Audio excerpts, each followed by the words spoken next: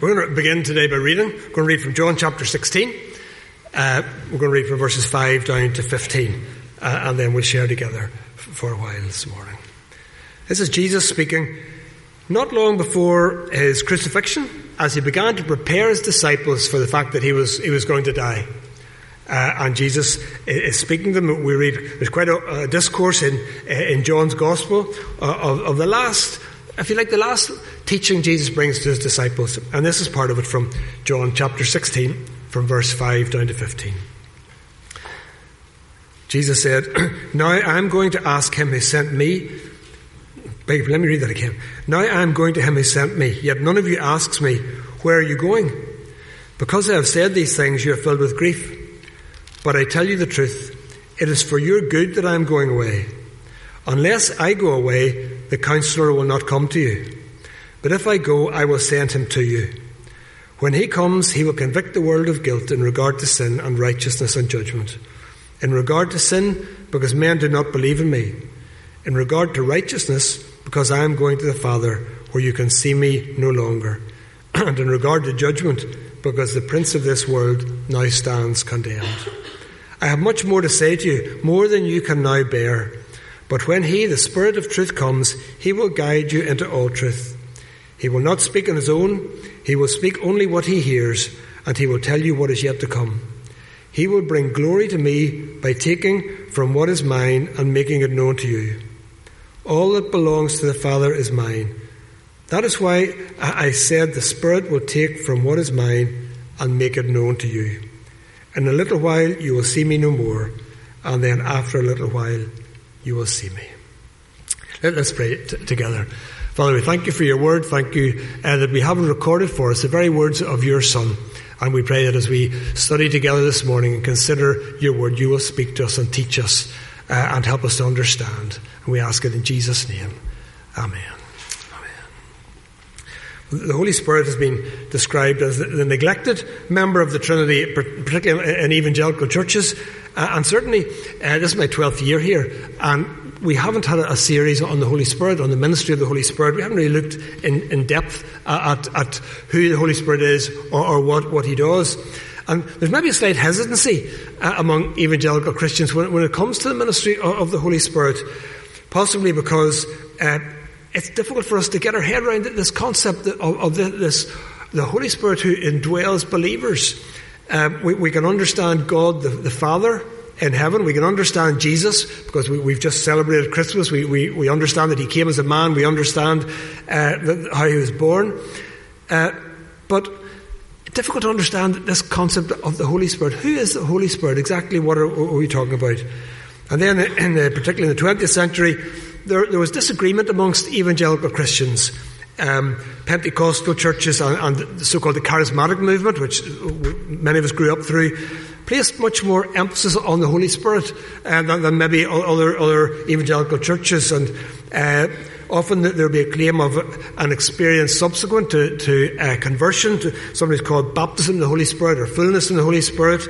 There's maybe an emphasis on three spiritual gifts in particular. There are about 20 gifts of the Holy Spirit mentioned in the New Testament, but particular emphasis on the so-called supernatural gifts, or charismata, the tongues, healing, prophecy, and a very exuberant, demonstrative, spontaneous style of worship, which maybe was frowned upon a wee bit by some other evangelical churches. So really, we can fall into two extremes when it comes to looking at the Holy Spirit. We can either have an overemphasis on the Holy Spirit, or we can neglect his ministry altogether. And what we want to do is to look for a few weeks together, beginning a little series of the Holy Spirit, and we want to look at what exactly who is the Holy Spirit? What is his role? What is his ministry? What is his role in the church today in our lives? And we may come from different backgrounds. We may even have slightly different views among ourselves here. But what we want to do is look at Scripture. Not what I think or you think or what some other church teaches or what you've read somewhere, but what does God in his Word tell us? And so we want to look at what Scripture says to see if we can begin to look at the work of the Holy Spirit and not thinking particularly about different traditions or whatever. So first we need to answer the question, who is the Holy Spirit really? And we want to just look at the identity. Who is this Holy Spirit whom Jesus was promising would come to his disciples? Well, if we look at the Old Testament teaching, first of all, the Hebrew word for spirit used in our Old Testament is the word ruach, which simply means wind or breath. So it's used in ordinary contexts in the Bible. For example, if you read in Ezekiel, where Ezekiel says, I looked and saw a windstorm coming from the north, that is the same word. It's simply the word ruach. It means wind or breath, or in that case, storm. But when the Bible speaks about the Spirit of God or the Spirit of the Lord, it always refers to God's activity in the world. So, for example, we read in Genesis, right, at the start, we read, the Spirit of God was hovering over the waters. God, the Holy Spirit, right back at the start of our Old Testament, God, the Holy Spirit, who was there eternally with God. Or we read in Judges that the Spirit of the Lord came upon Jephthah, that's the warrior son of Gilead. The Holy Spirit came upon people at a particular time for a particular purpose. But the Holy Spirit also the Old Testament also looks forward to a new age of the Holy Spirit. Lots of references to that. Isaiah says, I will pour out my Spirit on your offspring. And speaking of Jesus, he says, the Spirit of the Lord will rest upon him. And again, through Ezekiel, God says, I will give you a new heart and put a new spirit in you. I will put my Spirit in you and move you to follow my decrees. And perhaps the best known passage in the Old Testament is the one on the screen there from Joel, where God says, afterwards I will pour out my Spirit on all people.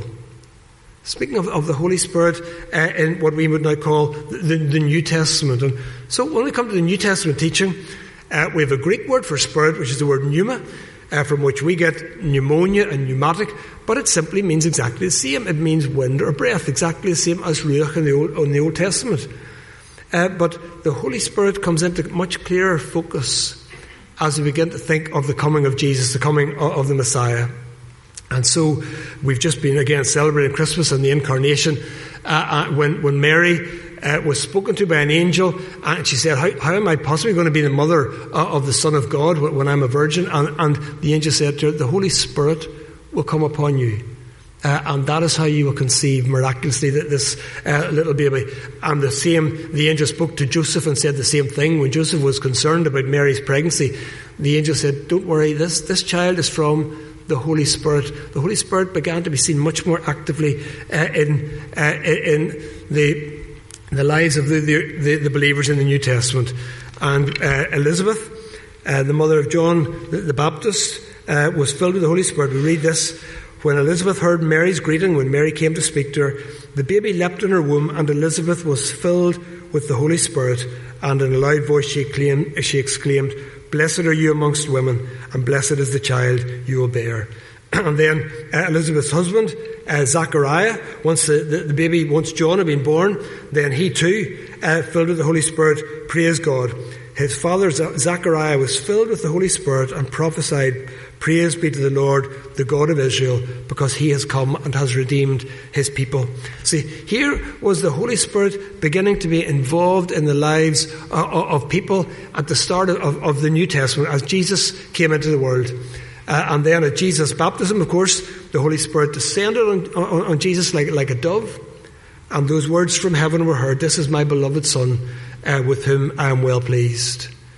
And then after Jesus had been tempted, the Holy Spirit empowers him for ministry. We read that as he goes back into Galilee and begins to minister, begins to teach, begins to work all those miraculous signs that we're familiar with. The Holy Spirit is empowering him. And Jesus also promises the Holy Spirit to his disciples. Right at the start of his ministry, the Holy Spirit is empowering him. Right at the end of his ministry, he begins to speak in more detail. We didn't read from John chapter 14, but Jesus promises to send the Holy Spirit, whom he calls the Paraclete, or the Counselor. This is chapter 14, verse 16. And I will ask the Father, and he will give you another Counselor to be with you forever, the Spirit of truth. Jesus, in his farewell message, as he begins to encourage the disciples, he says that God is going to send a counselor, this Paraclete. And that is the idea of an advocate on one's case. like a lawyer pleading your case, or like an ally fighting your cause, fighting on your side, someone to come alongside to help you when you need help. The idea of one who strengthens and encourages. Because Jesus wasn't going to be physically present. He was going to return to heaven. And then at Pentecost, we know that after Jesus returned to heaven, the Holy Spirit was poured out. As he had promised, the Holy Spirit was poured out on the early believers, and the early church was formed and empowered to take the message of the gospel to all the world. See, Jesus was present in Judea. He ministered there. But he said to the disciples, I want you to go and make disciples of all nations. And I am with you always. Well, how was Jesus going to be with those disciples always? He was, when he was on the earth, he was only in one place at a time. When he sent out the 72 to go and speak of him in the different villages, at the end they came back and reported to him. They came back and told him all that had happened. They came back to Jesus. The focus was on where he was, and his followers would go with him. But Jesus said, I want you to go into all the world, where they wouldn't be able to just go back to the person of Jesus. They wouldn't be able to go back to ask him for advice or to tell him what was happening. And that's why he says in the passage we just read, it is for your good that I'm going away. I've come and I have achieved what the Father sent me for. I have died and paid the price for your sin, and now I'm returning to heaven. But I'm not going to leave you helpless. I'm not going to leave you alone. I'm going to leave the Holy Spirit with you, who will empower you and equip you and help you. It's for your own good that I'm going. I've come to do what I promised to do. I've come to do what I set out to do. That's why Jesus on the cross could say, it is finished. But now that he's given the disciples a task, he's going to empower them and equip them. Believers in the world would need the power of the Holy Spirit to go out and to serve Jesus. So what's the Holy Spirit like? Who is the Holy Spirit? What is the nature of him? Well, he's a personal being. The Holy Spirit is not it. We talk about he. He's not an impersonal force, but he's an actual divine being. The Greek word for spirit is actually a neuter noun. But in the Greek New Testament, it always speaks of the Holy Spirit as he. He. And the word paraclete is personal. It refers to a personal agent. That's why Jesus says that he will give you, I'll ask God, and he will give you another counselor. A counselor like me, a helper like me. Not a vague spirit, but another counselor as I am, with personal qualities. Paul said in Ephesians, don't grieve the Holy Spirit of God. The Holy Spirit is a person with emotions. You can resist a power, but you can only grieve a person. The Holy Spirit is more than some sort of vague power out there. Often we speak of knowing Jesus. We speak of someone coming to faith, coming to know Jesus. Well, we can't know Jesus the way the disciples did, who met him face to face on the shore as he called them to follow him, to leave their nets. We can't meet the person of Jesus literally as they did, but we can meet the person of Jesus in the Holy Spirit. We can know Jesus through the Holy Spirit whom he has left, and we can have a personal relationship with God through him, through the one whom Jesus said, I'm going to send. I'm returning to heaven, and I'm going to send you and the Holy Spirit as your counselor, as your helper, the one who will be beside you, the one who will be with you. But he's more than just a personal being. The Holy Spirit is a divine being. And Scripture is very clear about the deity of the Holy Spirit. He's a member of the Godhead. He shares the divine nature which the Father, which God, and which the Son have.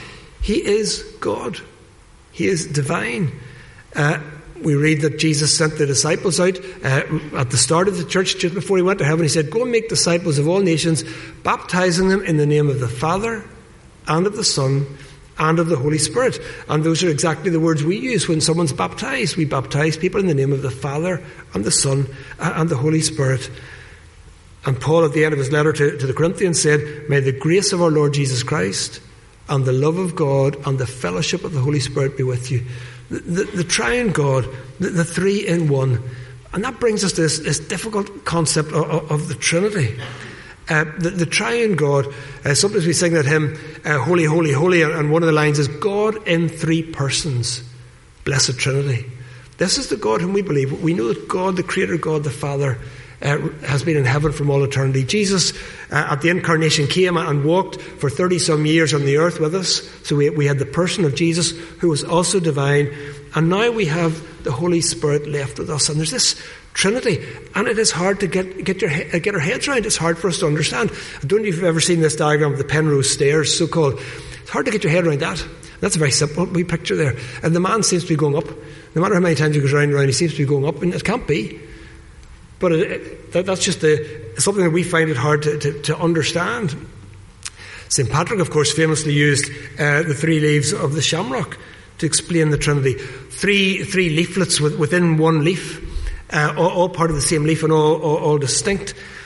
In the past, I've used, I know I've shared it with you before, I've used the triple point of water. You probably all remember this from school. You have to get a bit of chemistry in here. St. Patrick didn't use this because he had never studied A-level chemistry. But at 0.01 degrees Celsius and 0.00604 atmospheres of pressure, if you have a sealed container like the one on the right, you can have ice and water vapour all present. They're all present at the same time. Ice isn't water. And water isn't water vapour, but they're all H2O. They coexist in what we call a stable equilibrium. They're distinct, but they're the same.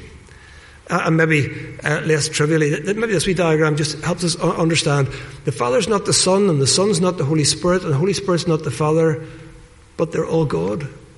They're all God. And we worship a God who is God in 3 persons. And God, the Holy Spirit, who indwells us and whom Jesus was living with us, is God himself. It is difficult to understand. It's a difficult concept to understand. And we're not alone if we think that. Here's what John Stott said in his wee book, Evangelical Truth. He said, although it is impossible for our finite minds to understand the precise relations between the 3 persons of the Trinity, it's essential to remember that they enjoy both equality within the Godhead and distinct roles. So the Father, the Son, and the Holy Spirit are God. They are distinct, but they are part of the triune Godhead. That's the error, maybe one of the errors that Jehovah's Witnesses fall into, where they believe that the Holy Spirit is not part of the Godhead. The Holy Spirit is not divine, but is what they call the invisible active force of God. Well, they're wrong on 2 counts there. The Holy Spirit is more than a force. He's a person. And he's the 3rd person of the Trinity. He is God himself. If you're a Christian today, then you're a Christian because God, the Holy Spirit, has opened your eyes to the truth.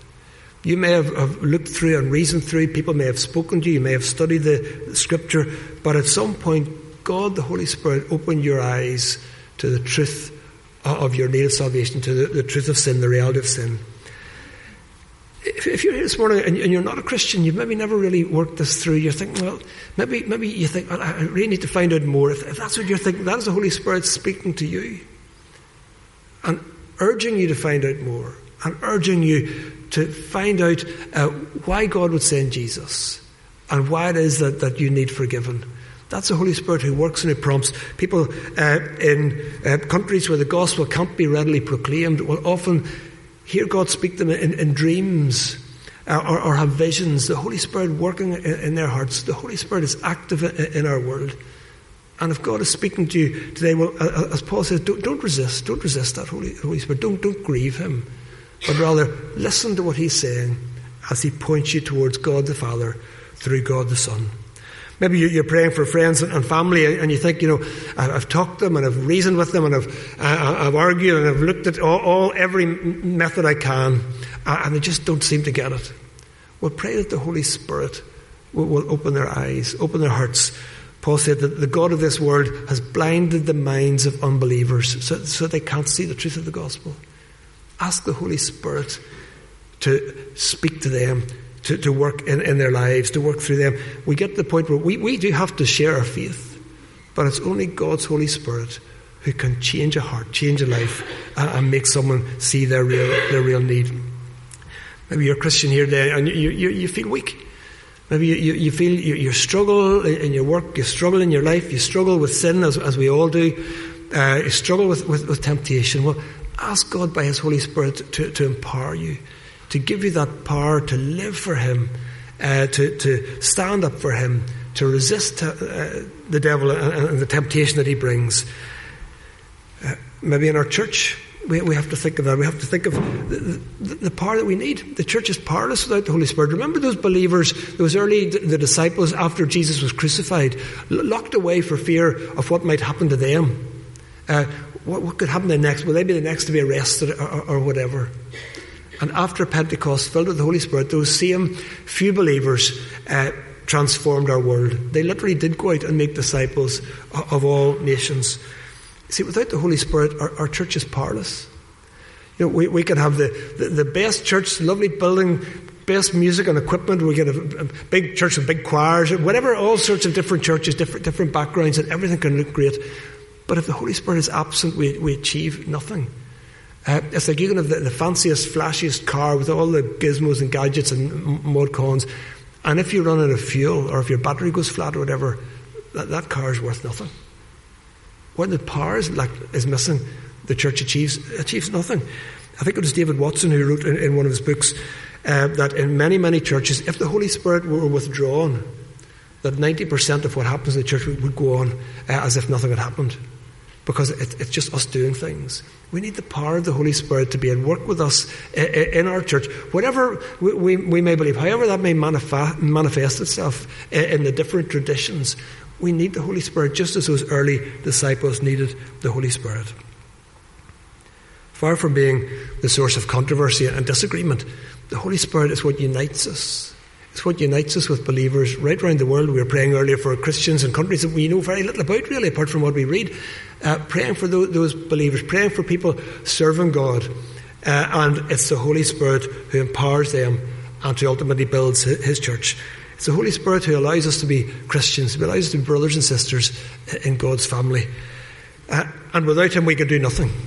Without him, we would be like those disciples locked away for fear of the Jews and the authorities. So we need the Holy Spirit.